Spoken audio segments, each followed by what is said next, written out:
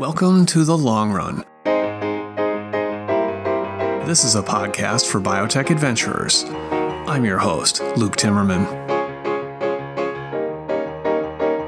Today's guest is Sanjiv Patel.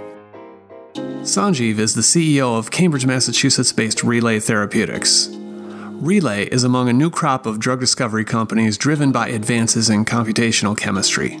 What does that mean?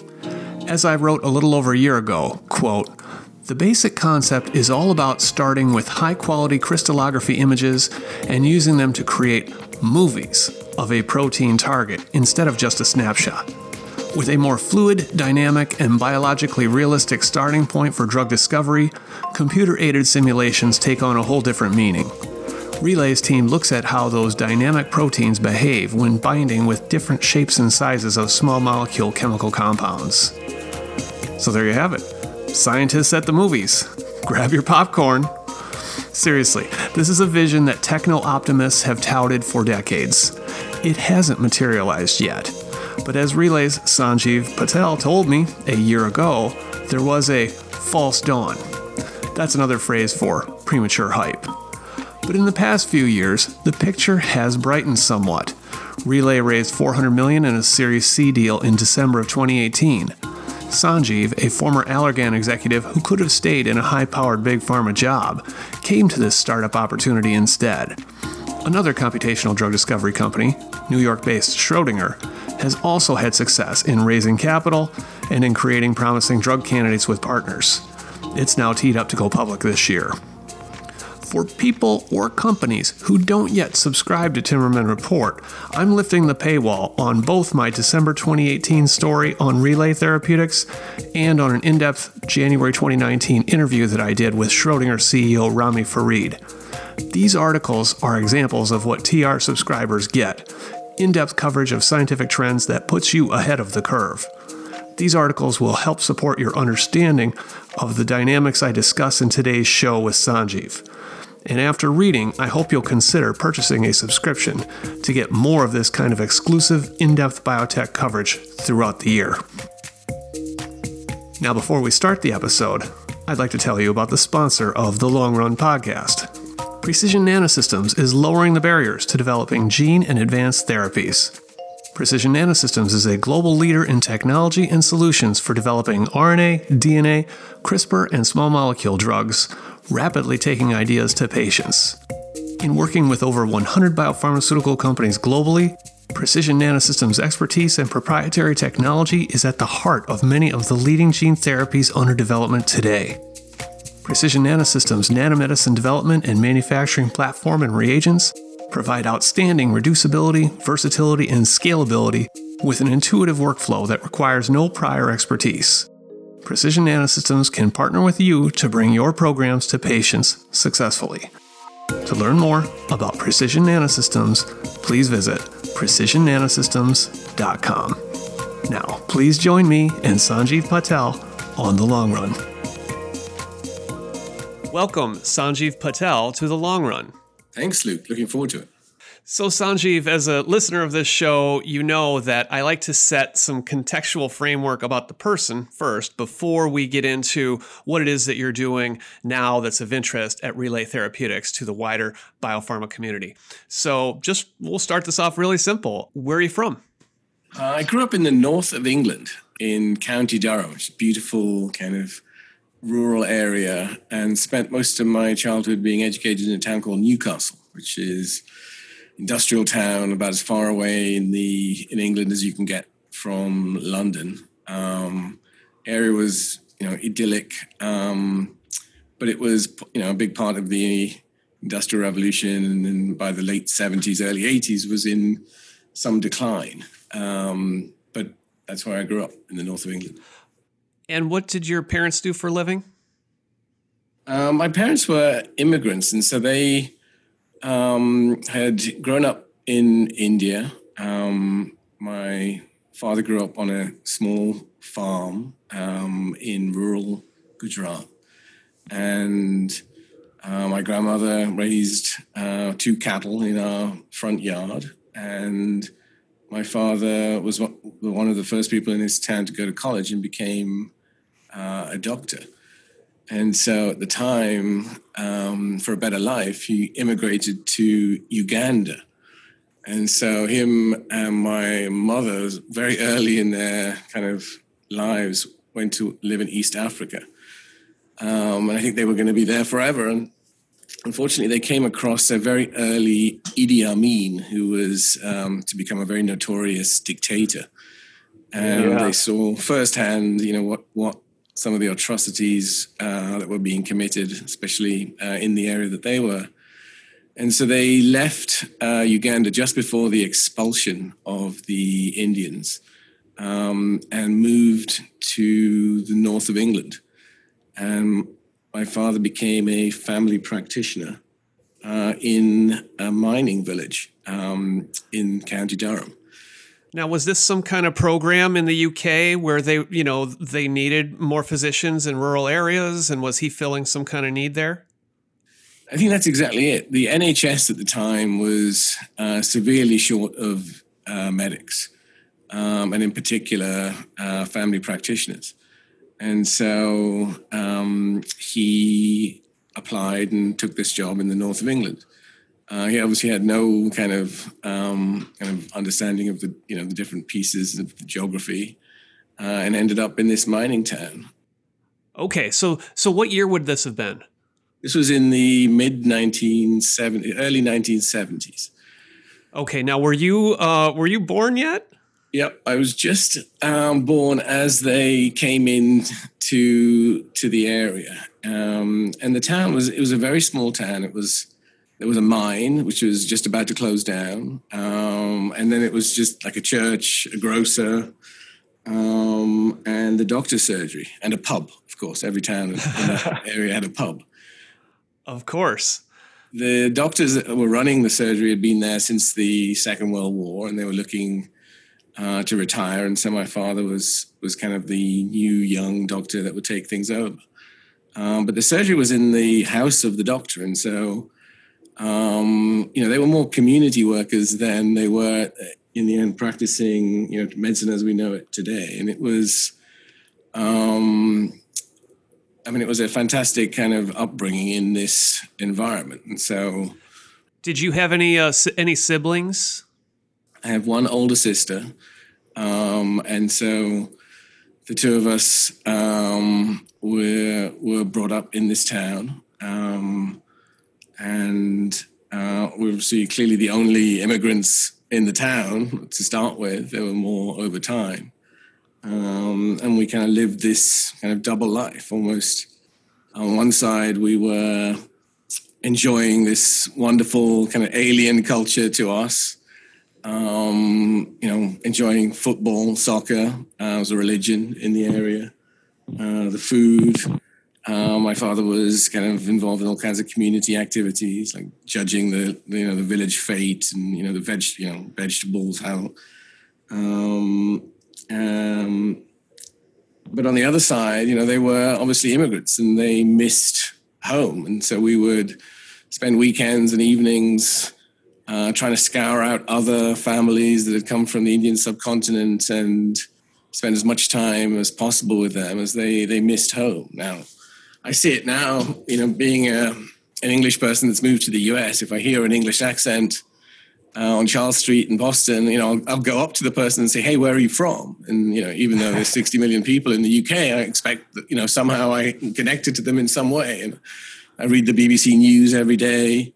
And there are quite a few British accents that you can hear around Cambridge and Boston. Okay, so what kind of schooling were you exposed to early on, or moving into high school? Was this a small, local public school, or did you go off somewhere? So initially, we were in the kind of local, small public schools in and around the village that we lived in. But then for high school, we went to school in the local towns. Traveled every day 30 miles into the local city, Newcastle. And, it was a much more diverse catchment area, and really enjoyed school. the obvious career pathway for me, having grown up in this family of where my father was a doctor, was to be a medic. And so never really thought about doing anything else. As we kind of came to the end of high school, I did economics for the first time and was totally hooked by it and loved it. When you say medic, you mean a physician, a surgeon, not like someone who goes in the military and treats battle wounds. That's like the term that we use here in the U.S. No, that's exactly right. I mean, my whole experience of medicine was really just watching my father, and so. So he expected, this was an expectation in the household that you would, classic immigrant story, like study hard, apply yourself, become a physician, a respectable, noble calling. Yes. I mean, it was never said, but I think it was always expected that one of us kids was going to become a doctor. So I went to medical school, and so moved south. I went to Cambridge, and it was a very traditional course. We didn't speak or learn about patients for the first 3 years. It was entirely kind of basic science in these wonderful ancient buildings in a kind of very traditional structure. It took a year out in that course to do research. I did a year of neuroscience research. And it was then I realized, kind of a few months into it, that this was not going to be for me.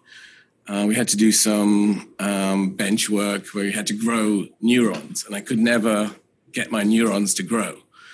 And when they did grow, they ended up getting infected. And so at the end of the term, the person that I was working for said, look, I think you may want to stick to clinical medicine.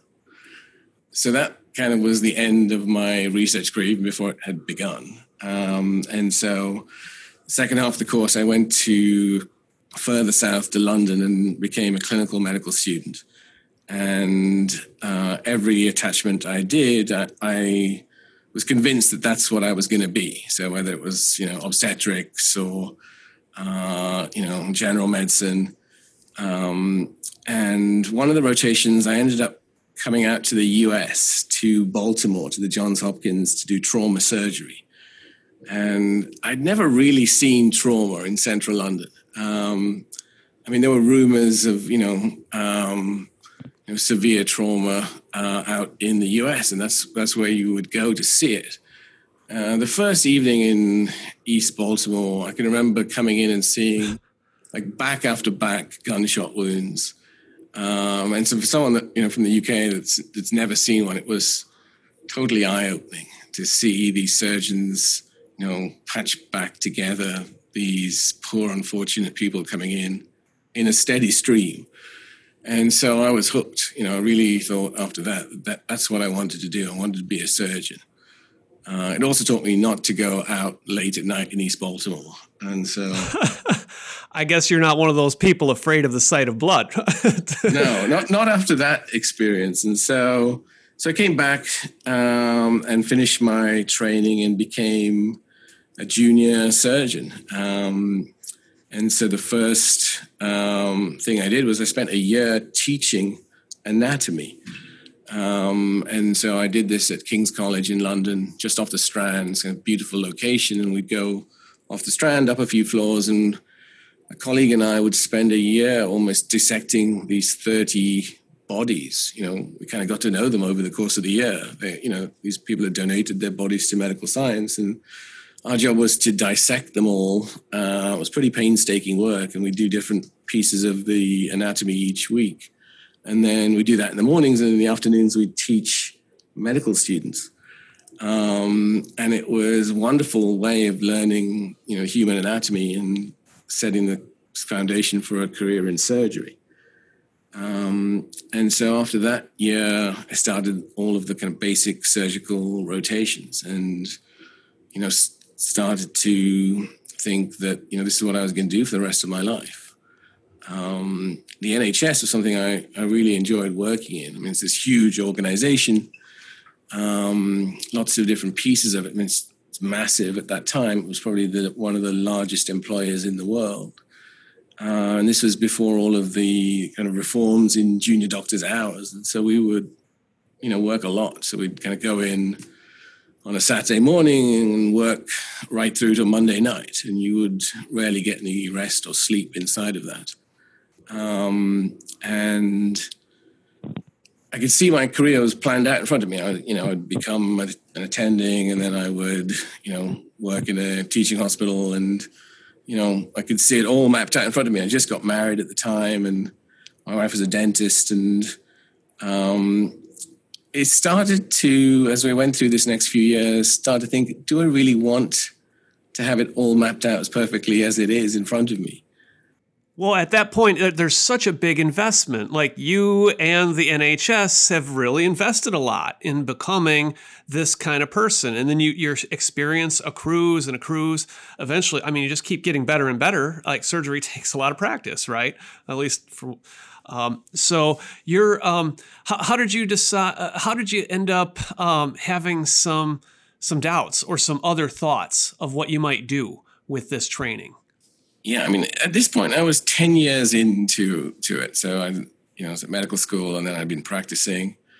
There were two things. One was this kind of constant itch around, do I really want to have this laid out in the way it is for the next 30 or 40 years? The other side was, I started to wonder if this machine I was working in was as effective and as efficient as it could be. And that started becoming more and more of how I saw the job. I was like, I wonder if we could do this better. And there was never really an impetus for this system to try and make itself more efficient or effective. It's just the way it was. That's how we did it. But it became more and more of, how I saw things. And I thought, trying to kind of battle the system bottom up, a small part in this giant cog, wouldn't it be better to try it the other way around and somehow try and affect this system top down? What would be an example of the kind of inefficiency that you saw and that you thought, you could be improved upon? I mean, it was just, I was right in the kind of cold face of this system. And so, for example, we'd sit in the operating theater waiting for patients to come. And there were not enough porters in the hospital to go and deliver the patients. And so the machine would block up. We would be sitting in the operating theater waiting for the patients. The system hadn't got enough people to transport the patients. The patients would sit on the ward waiting. And then, we'd use up the operating time, and we would not be able to operate on all the patients we wanted to operate on. So it was very simple kind of process management, if you think about it. And I was thinking, if I'm seeing this right at one end, I wonder what else is going on in this giant system. That's not my picture of how a surgeon works in the U.S. I mean, I see them kind of like flitting from one room to the next, constantly staying busy. Exactly. And so for me, I mean, I love the NHS and the service that it offers. I still believe is second to none. And I wanted to try and do something about it, but I just didn't know how to go about it at that time. And so I remember talking to my wife. We were just about to have our first child, saying, hey, I want to do something different. And, I was really worried because obviously I was 10 years into this career now. And, we were just about to have our first child. And I really want to do something different. She said, well, what is it you want to do? I said, I don't know. But I know it's something that is going to take me in a different direction. I want to somehow learn some skills of how I could influence and impact this system. And so she said, you should absolutely do it. The challenge for me at the time is I just didn't know what and how I could go about it. There probably weren't a lot of other peers of yours on that training track who, were going off to become management consultants or something like that.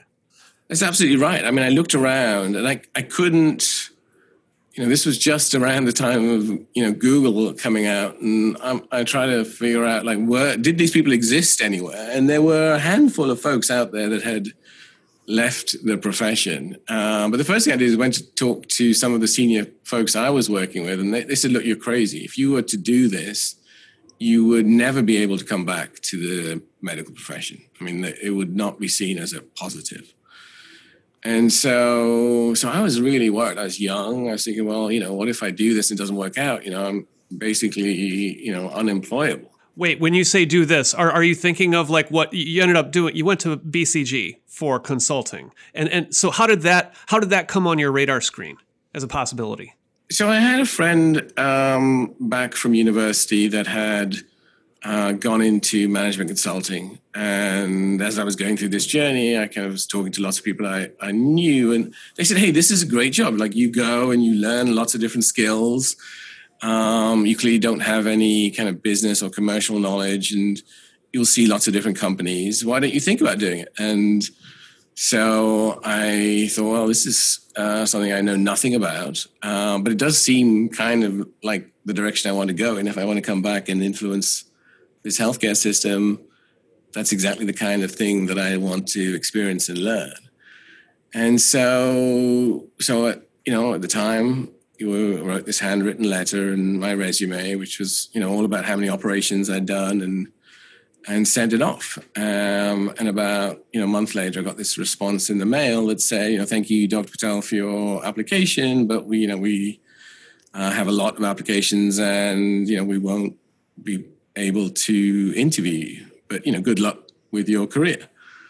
And so for about a week, I thought, well, I thought about it and, it was probably worth thinking about, and I'll just go back to the career pathway that I thought I was going to go down. And then about 2 days later, I got a letter back from BCG saying, totally different person, saying, hey, Dr. Patel, would love to have you for an interview.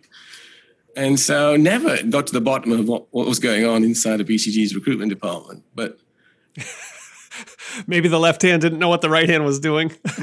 Never really wanted to ask. But anyway, I went for the interview a few weeks later.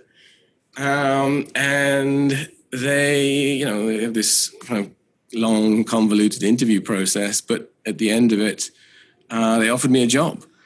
And a couple of months later, I went from, one day operating and looking after a ward full of patients to being in this, really beautiful office in central London.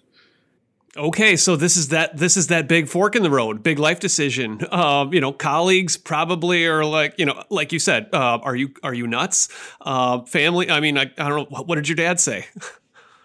He said, he said, look, do you think you really want to do this? I said, look, I really think, I've thought about it. I really want to do this. And, like all parents, he's like, look, are you sure you can pay the mortgage? That was his primary concern at the time.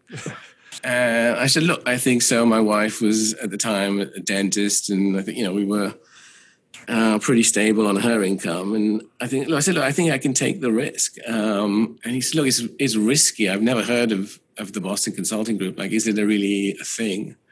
I said, I'm pretty sure it's a thing, and I want to do it. My mother, on the other hand, is like never really got over it.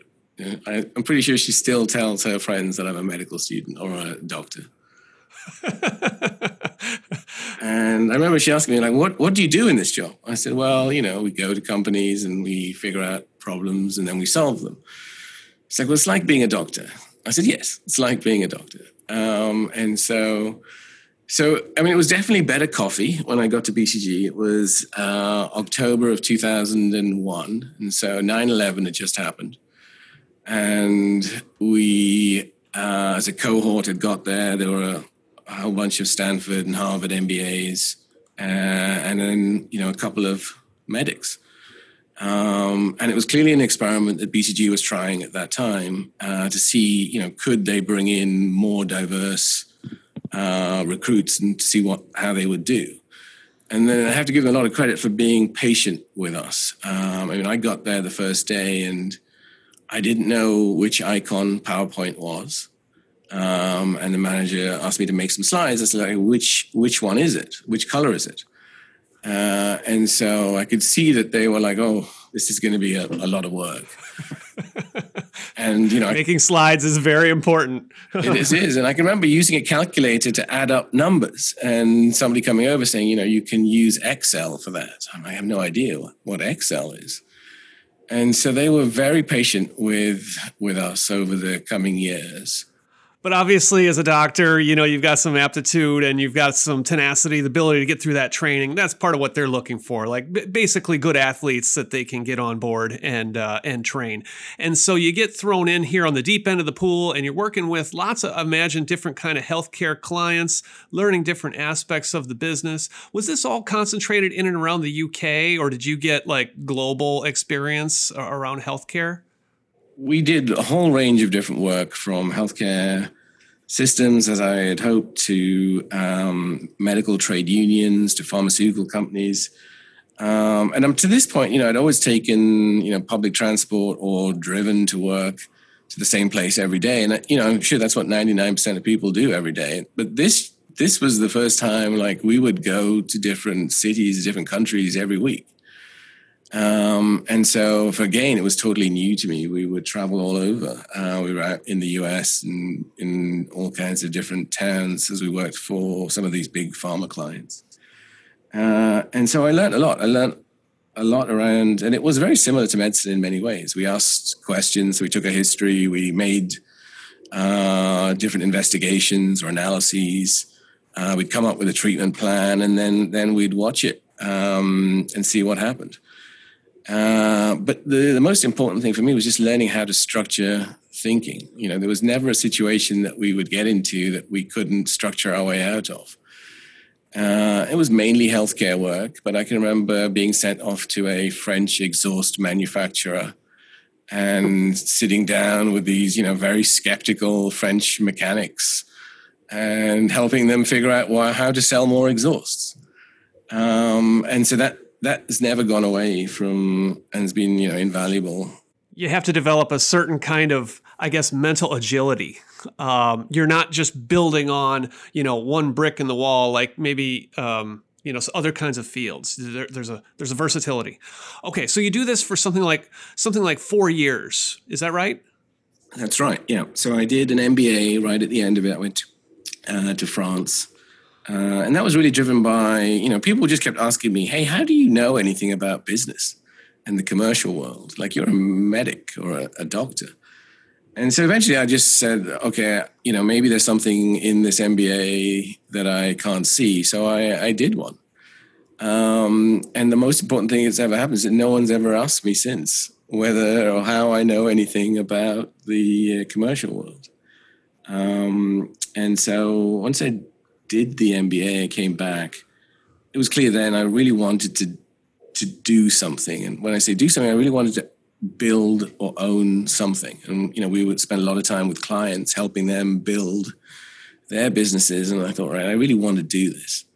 But this kind of startup culture was not really a thing in London at the time. And so I'd been to a lot of the big pharma companies to interview, and they had all these great rotations, but it still just didn't feel right. And then I came across a West Coast-based pharma company, Allergan, that was starting to expand its presence outside of the US. It was based in Orange County in California, and they had an international headquarters in just next to Heathrow in London. And they had been talking to me about coming to work there.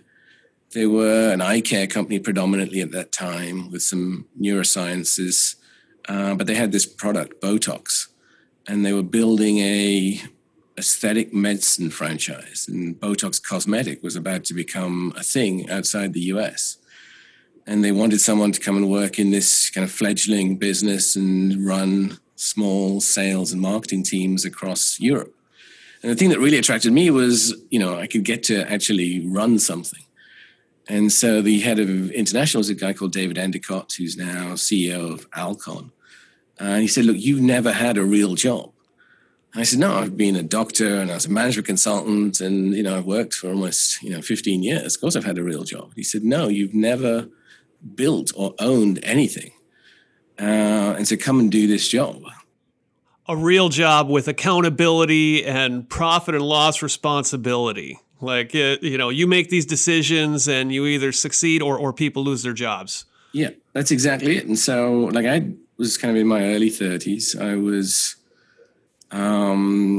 spent the last 4 or 5 years at BCG working with, very high up executives, divisional vice presidents or CEOs. And all of a sudden I was in this job where I was managing, 2 or 3 sales reps in each European country, spending most days in the field, talking to customers. And it was all driven by the CEO of Allergan's, very kind of tenured gentleman, David Pyatt. Just made it all very simple for us. It's just understand what customers want and make it for them and sell it to them. And that's what the job was. And I was in a rush in my career. I wanted to, be in the same room as the executive team and the CEO, because that's what I was used to. And the advice given at the time was not accepted by me very well at the time. It was the right advice, which is, look, you need to learn how to build, learn how to own, learn how to be accountable for your decisions, and know how to manage people. Because in the end, that's all that matters in building a business. And so for almost the next 4 or 5 years, that's what I did. I ran progressively, larger sales and marketing teams, but they were still small. The most, there were 10 people in a country. And spend time out in kind of southern Italy talking to customers about payment terms, or, we'd be out in Spain trying to understand the reimbursement system, or how to deal with NICE. But it was really at the kind of cold face of the business. And eventually I stopped arguing with folks and just bought into it and loved it, because each year we'd make decisions and the next year we'd see what happened. And you either made great decisions and they worked, or you didn't. And I did both. Essentially, you had to work your way up and climb the ladder. You weren't just going to, walk straight into the boardroom and give presentations. That's right. I mean, for almost 4 or 5 years, I never met the CEO of Allergan. It was just a thing that you'd see on the website. And so that changed. We got a new boss in the international business, a guy called Doug Ingram, came out from corporate. He, is a great mentor of mine now. He is now the CEO of Sarepta. He's on the board of Relay. And he came out as the new head of international. He had a reputation for not worrying about experience and just looking for potential. And so about 2 or 3 weeks after he came to the region, he called me into his office and said, "Hey, we want you to do this amazing new job." I'm like, "Well, what is it?" He said, "We want you to run the emerging markets, for all of Allergan's businesses, whole P&L for all of these different countries, Middle East, Africa, Russia. Allergan doesn't have a great business in any of these places, and we want you to build it." I said, "No, I don't want to do this. I know how this works. I need to go to the US next and run a US business, because that's the way that, the traditional pathway works for an executive." And so he said, "No, you're absolutely crazy. You should do this job." And after some back and forth, I agreed, and he was right.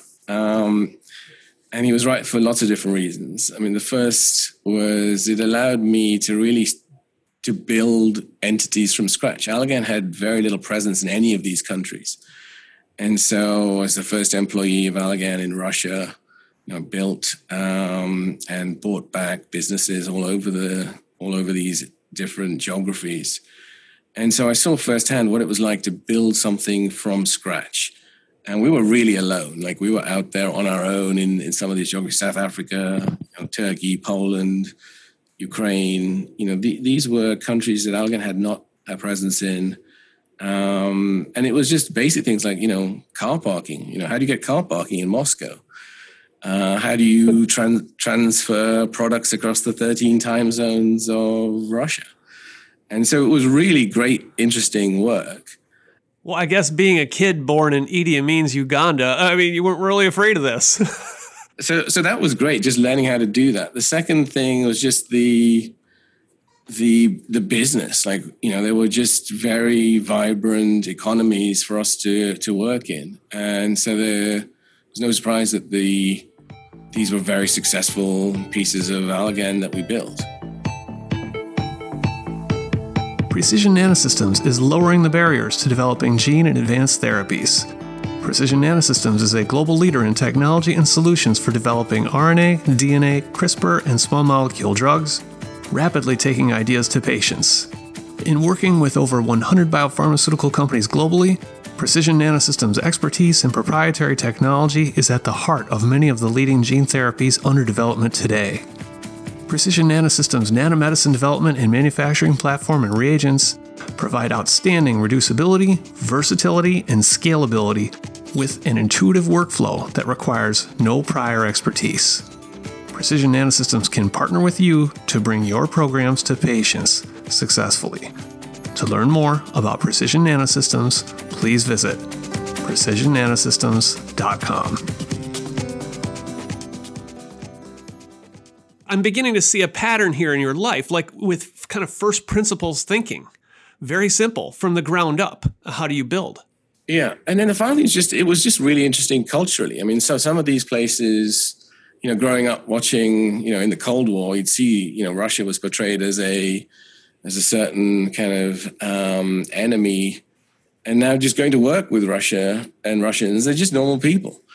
And same in South Africa, growing up in watching the apartheid regime, and then going to South Africa and building a business and understanding, what really is the importance of diversity as you build a team. And so those learnings have not gone away. And so I loved doing that. And Doug Ingram went back to California to be Allergan's president, and I went back a couple of months after and moved my family out to Orange County in California to run global marketing. Now, this would have been your first time living in the U.S.? First time living in the U.S., first time in the corporate headquarters. And so I'd spent the previous, almost 10 years almost battling against corporate, being in all these disparate parts. And I always thought, when I get to corporate, I'm going to make them see like what it is on the other side of some of these choices. And so I found myself in charge of Allergan's portfolio, making decisions from Orange County around, what was good for Japan or what was good for China, and never lost the perspective of what it was like being on the other end of these things, and was really excited about settling down and spending the rest of my career at Allergan. I mean, I'd already been there 10 years. Company was very stable. We'd grown year on year. David Pyatt had been the CEO for 17 years. It was going to be a nice transition to Doug Ingram. And, we were going to be there forever. And so that changed one afternoon. The stock started to rise one afternoon. And it had been in the doldrums for a while. We didn't understand why. And I remember looking at my phone and thinking, wow, that's great. Finally, the market has realized why we've been underappreciated. And this is long coming. And then I started to see all of these text messages and emails saying, get back upstairs. We all need to meet. And it was the start of a hostile takeover. This was Valiant. Now, so Sanjiv, we could probably spend our whole show talking about some of these battles that happened with Valiant, and there were other deals that actually did get done. Like, you successfully fended off the Valiant deal, which in hindsight looks like a masterstroke. The merger then happened with Allergan and Actavis, and you would have been intimately involved in with that one. I guess the ill-fated Pfizer combination. You're dealing at like the highest levels of corporate strategy now, dealing with the CEO and the board, and but in a kind of a behind the scenes role. Like you're on strategy. You're not facing the going on CNBC or anything like that. But what did you gain from all of those? That kind of, I guess, like pressure packed 4 or 5 year stretch. I mean, it never worked as hard over that period as I've ever done. And you're absolutely right. David Pyatt or Doug Ingram or Brent Saunders was really kind of out front in the public eye. But work needs to get done. As you know, as you restructure a company or you try to integrate, all of this is complicated work that just needs to get structured and executed on time flawlessly. And so that's what I tried to focus on over that time period.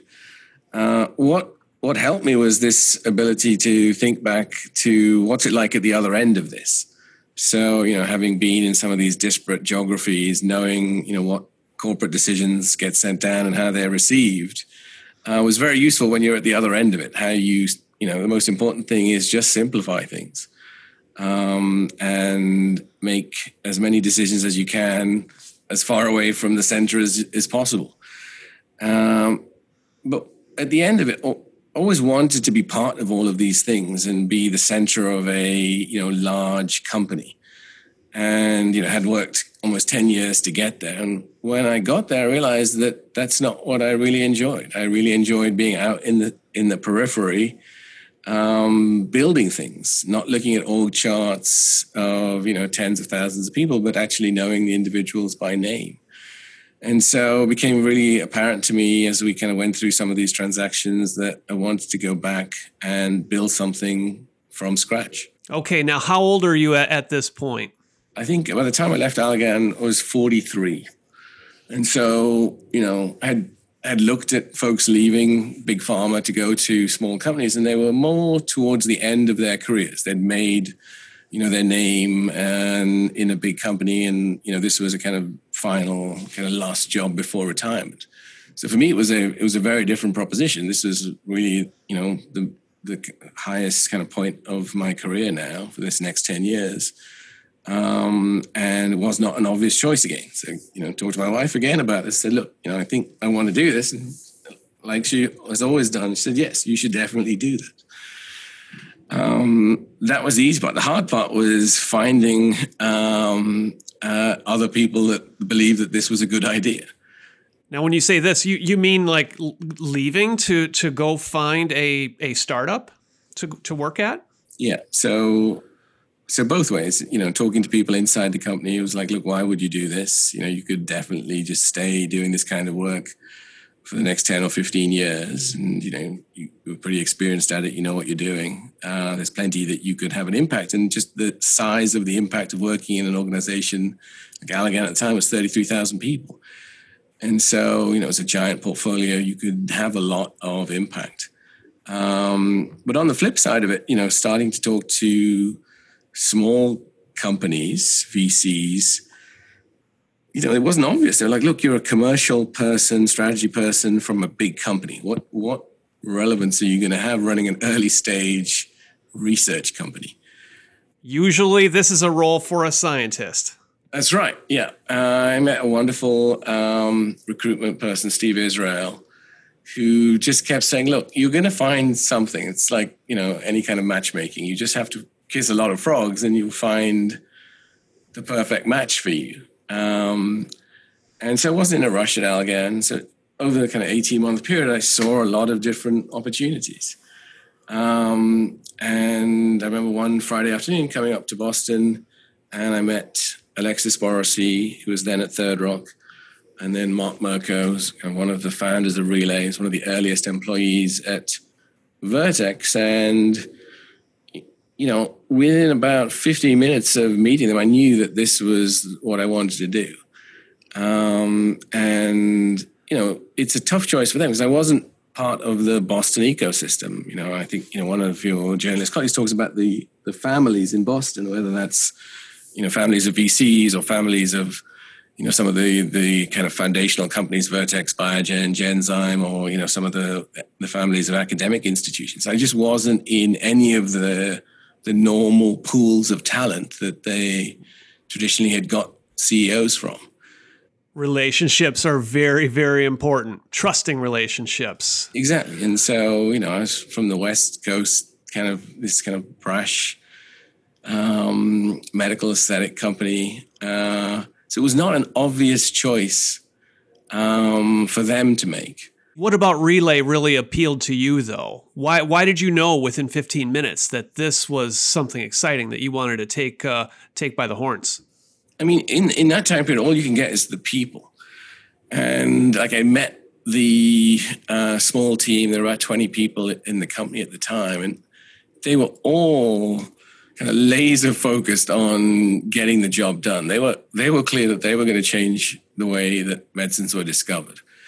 And just, the passion that they all exuded. And I at that time didn't really fully kind of understand the science. And, we'll talk about it, I'm sure, in a minute. But I knew that, if this doesn't work, they were going to find another way to change the way medicines were discovered. And so that's all I needed to see. It was just, having worked for this kind of earlier part of my career, I realized that it's all about people at the end of the day, nothing else. So that was now subsequently the three other things. The first thing is just the mission. The goal of the company is to drug or make medicines for these intractable targets. The industry has declared certain targets undruggable. And they're undruggable because the traditional approaches to making small molecules have not worked. But that doesn't mean that that's how it stays forever. And so the ability to find small molecule drugs, medicines, pills to drug some of these targets was really attractive. I mean, nature gives us now all we need to know. All the sequencing data identifies the targets that are driving any diseases. We just can't drug them. And then the second and third is just the way that they were approaching at the time. There are these two unstoppable forces. One is this increasing experimental resolution that's now available to us to understand proteins. We've had a very limited understanding of the proteins we're trying to drug. We see them as these kind of fragments in static images, and, it's no surprise that some proteins have been termed undruggable. We see them like, bowling balls, kind of, I can't really understand where or how to fit a small molecule. Now, over the last couple of years, we see these techniques coming online experimentally that allow us to intimately understand the dynamic nature of proteins. Proteins don't exist as static fragments. They exist like transformers in these chains, multiple domains, constantly moving. And that motion carries with it a lot of information and unlocks a lot of the secrets that we've never been able to see before. Now, this is what's interesting, Sanjiv, because I think, you talk to any biologist and they would agree with what you've just said. Proteins are not static, they're dynamic. We've known this forever. But our ability to look at proteins has been limited. We've taken these static images, like crystallography images, the analogy that I've tried out and with Praveen Tiperneni at Morphic Therapeutic, who I think another computational drug discovery company, is it's sort of like, imagine like you're a still photographer at a football game taking a picture of Tom Brady throwing the football. And, usually like he's got the ball at the top, above his head, and he's got his eyes on the receiver, and you just have that one picture.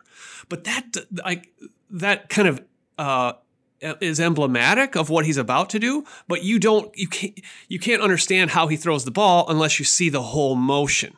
And that's kind of what we're getting now with structural biology, taking multiple images, piecing them together kind of like a movie, and seeing like the whole follow through. Maybe the protein, comes across in a different shape at one point or another and presents a new vulnerability, a new opportunity for chemical matter to bind with. This is like that's the thing that the concept basically that I've heard from a couple different companies like yours, and opens up a whole lot of possibilities, right? That's exactly it. I mean, taking these kind of grainy black and white images and now having high definition, movies from multiple angles, it just gives you all this information that you've never had before. And so it's no surprise that it gives you information that you can use to now try and take some of these undruggable proteins and make them druggable. And that was the premise, which is, could you take all of this experimental data? And then the second half of what excited me about coming to Relay was the computational power that's now available to us.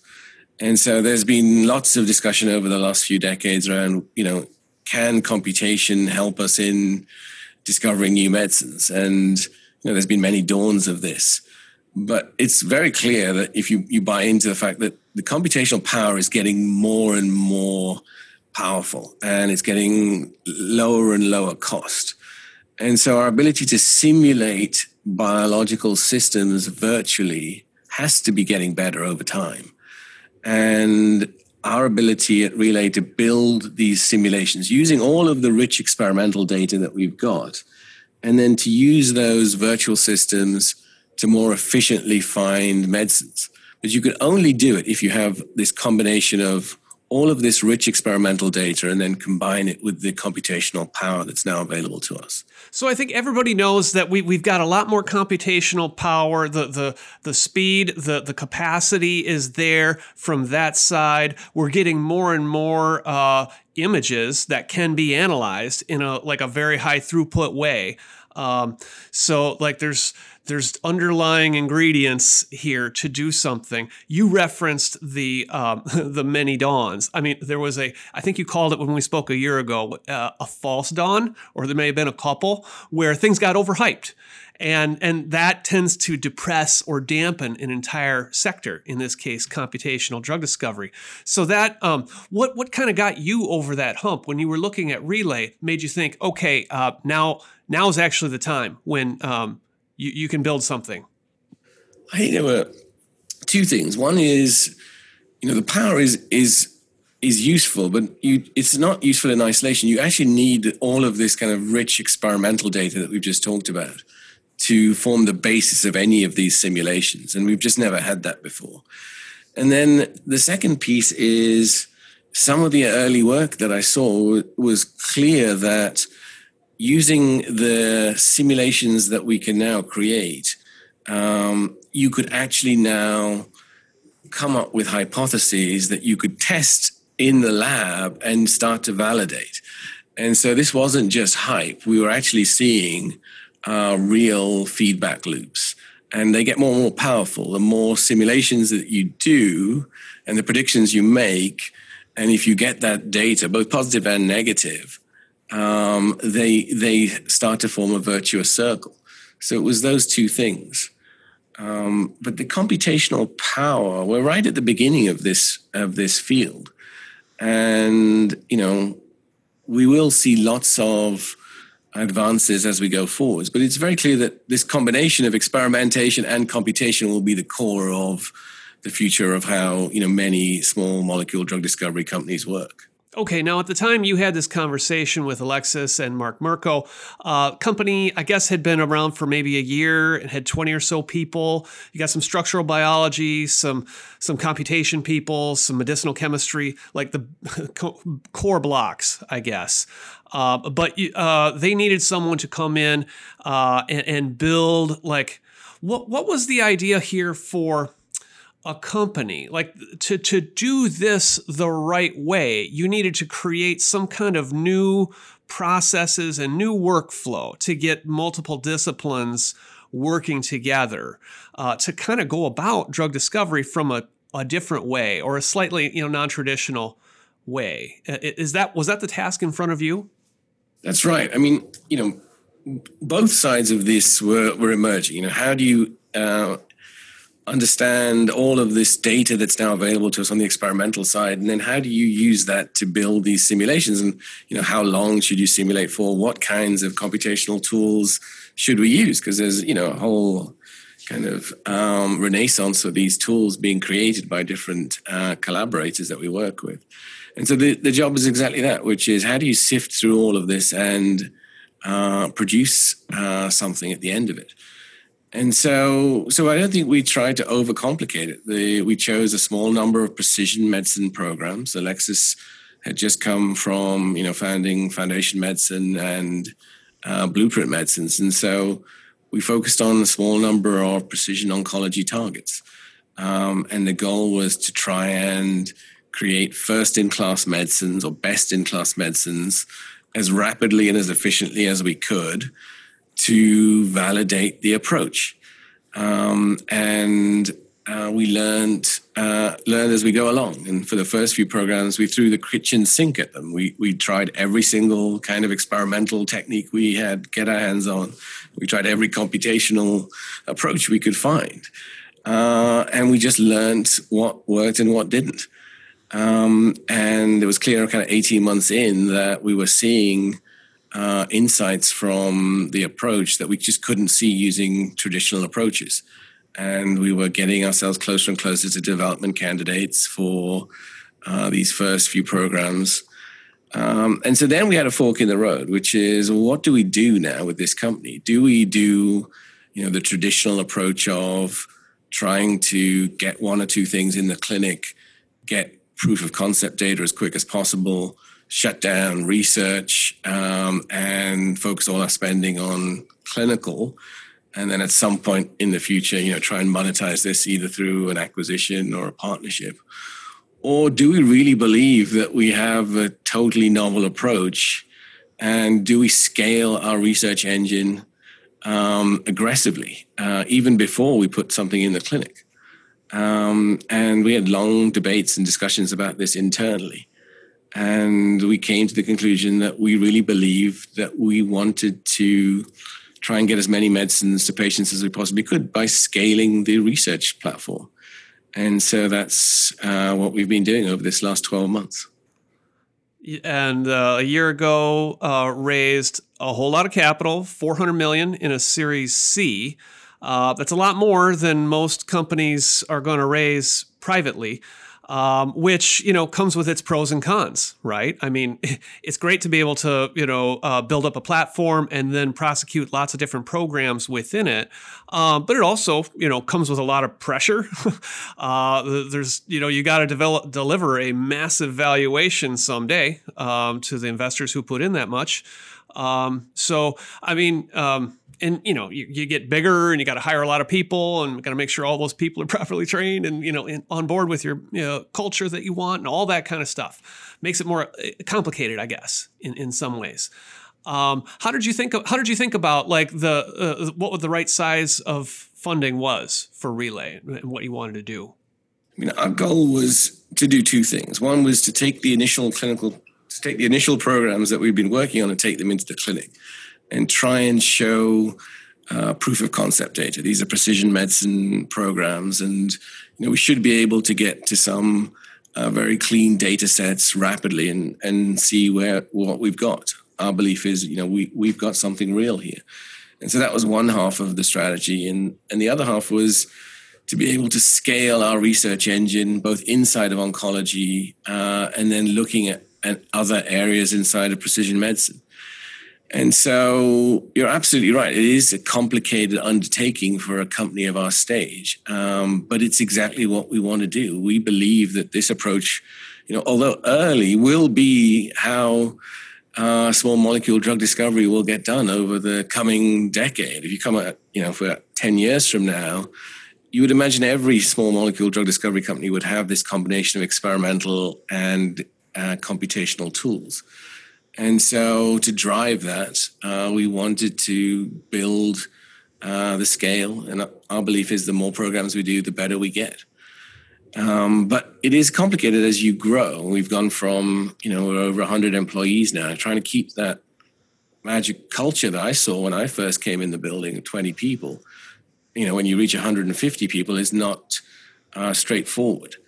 And to make sure that everyone knows, seamlessly what's going on is not something that happens automatically. And so that's the job at the moment. And, not having had to kind of be outside raising money over this last 12 months has meant that we've been inside building a company. And, Mark Mirko, spends a lot of time with us, talking to us about the early days of Vertex. And they set out to build a company right from the start. They weren't in it to kind of build and sell. They wanted to create something that was enduring. And so we've started to build this company right from the start with that mindset. And as it turned out with Vertex, the things that they worked on in the early years weren't actually the things that became the products that made the company. that came later. But they had the company, the people, and the culture in place to seize the opportunity when it came.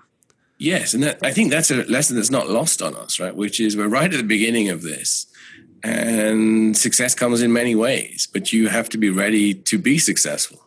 But it may not be from what you do today. Yeah, and I'll get into some of the technical parts. For people listening to this show, I'm going to release a couple articles that were for Timmerman Report subscribers only, in which I get into some more of the details that led you to your $400 million fundraising.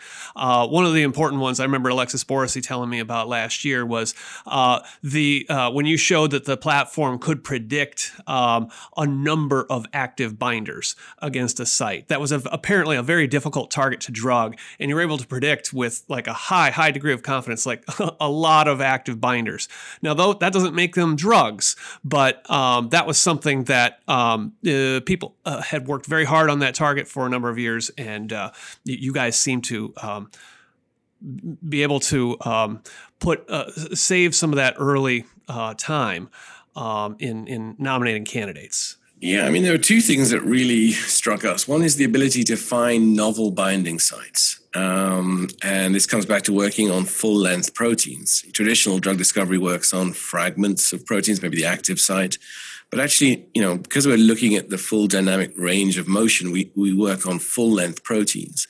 And so that gives us the opportunity to identify potential novel binding sites that aren't the active sites, so-called allosteric binding sites. And so our ability to find these sites that are hidden in plain sight, not the active site, was something that really struck us as this is really going to change the game.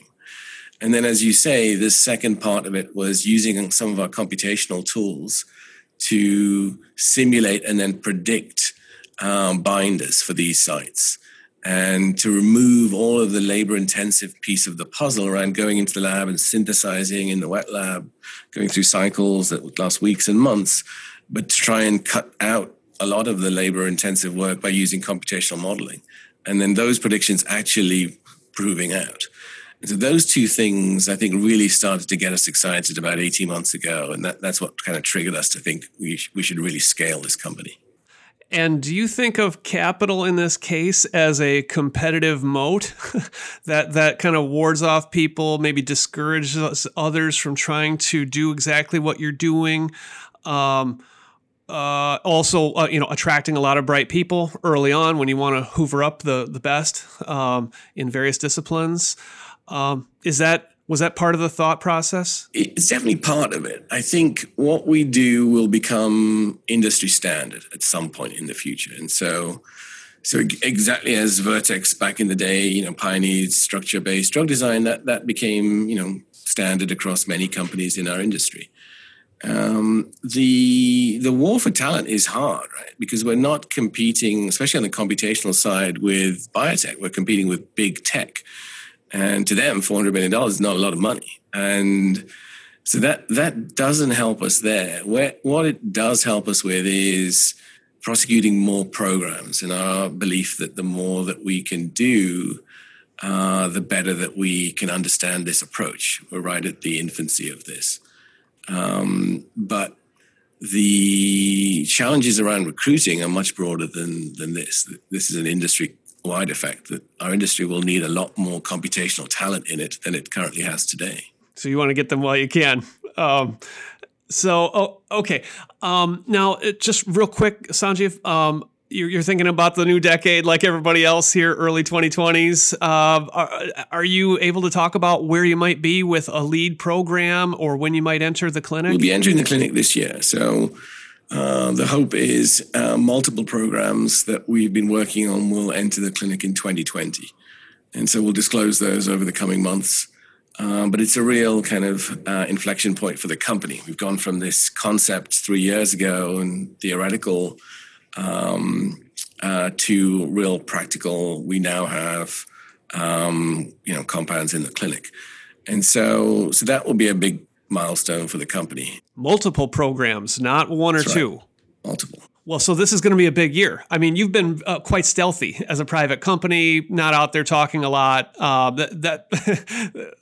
That's going to change at some point. Yes, it has to. And we debate all the time internally when's the right time to do that. And obviously there's one side you're trying to protect IP, but the right time, we will start to definitely communicate externally. Well, one thing that I will do, as I said, is I'll share a couple of those articles in which I've talked about computational drug discovery as a trend and about Relay in particular for listeners who want to go deeper into the specifics. But for today, I'd just like to say thank you, Sanjiv, for spending some time with us on The Long Run. Great. Thanks, Luke. Really enjoyed it. Thanks again. Thanks for listening to The Long Run, a production of Timmerman Report. Pedro Rosado of Headstepper Media was the sound editor. Music comes from D.A. Wallach. See you next episode.